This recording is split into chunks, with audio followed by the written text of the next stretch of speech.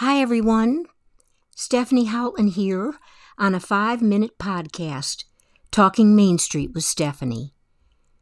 The bungalows of Rocky Mount are today's subject. I think most people know that Chicago is known the world over for its architecture. The soaring skyscrapers of downtown, the luxurious palaces of meatpacking barons, and gracious Prairie-style homes are significant to the Chicago scene. At one point, it was said that there were 80,000 bungalows throughout the residential area of the city. I was born in Chicago, but grew up in Evanston, Illinois.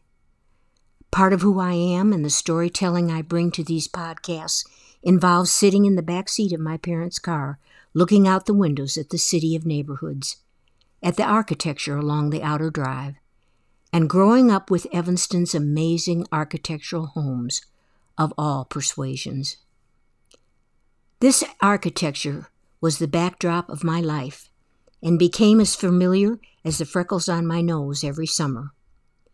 When I began to write the Main Street blog, the experience of these countless images informed how I saw and interpreted Main Street Rocky Mount. I was able to recognize the abundance of beautiful commercial and residential architecture throughout the city, and what years of neglect had wrought. Today I want to talk about the bungalow. You may be fortunate to live in one of the 4 square homes scattered throughout Rocky Mount. 4 square bungalows are but one example of the most popular styles of houses in America. Despite their basic, simple cube design, they offer a large variety of appearances, and their form can be seen across America. It has been said that they are the quintessential home of the period. They are a squat, solid, rectangular, 1.5-story home built between 1910 and 1940.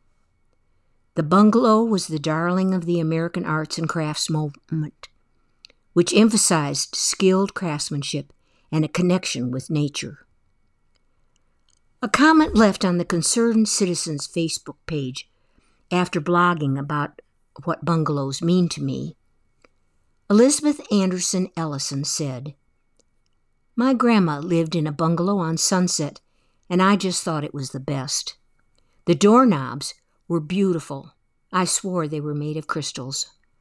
Unfortunately, I do not remember the address. All I remember is the front porch and those crystal doorknobs." Elizabeth's grandparents were Willard Lee Parrish and Ruth Hocutt Parrish. Add this to your preservation learning curve. Amy Hughes wrote about the beauty of glass doorknobs in the magazine This Old House. She writes that glass doorknobs date back to 1826, when the process for pressing molten glass into molds was invented.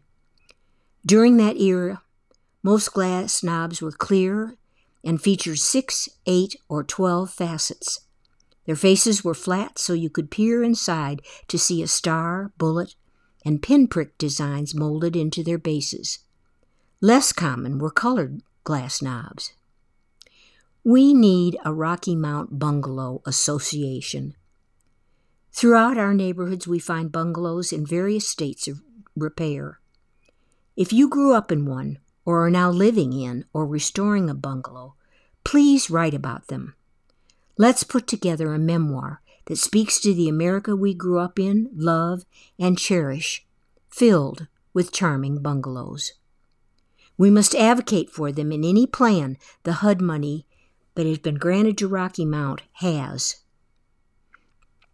We must be sure that throughout the wards, the bungalows, and the shotguns, are part of this opportunity to build anew, restore anew, and just plain enjoy. See you next time. Bye.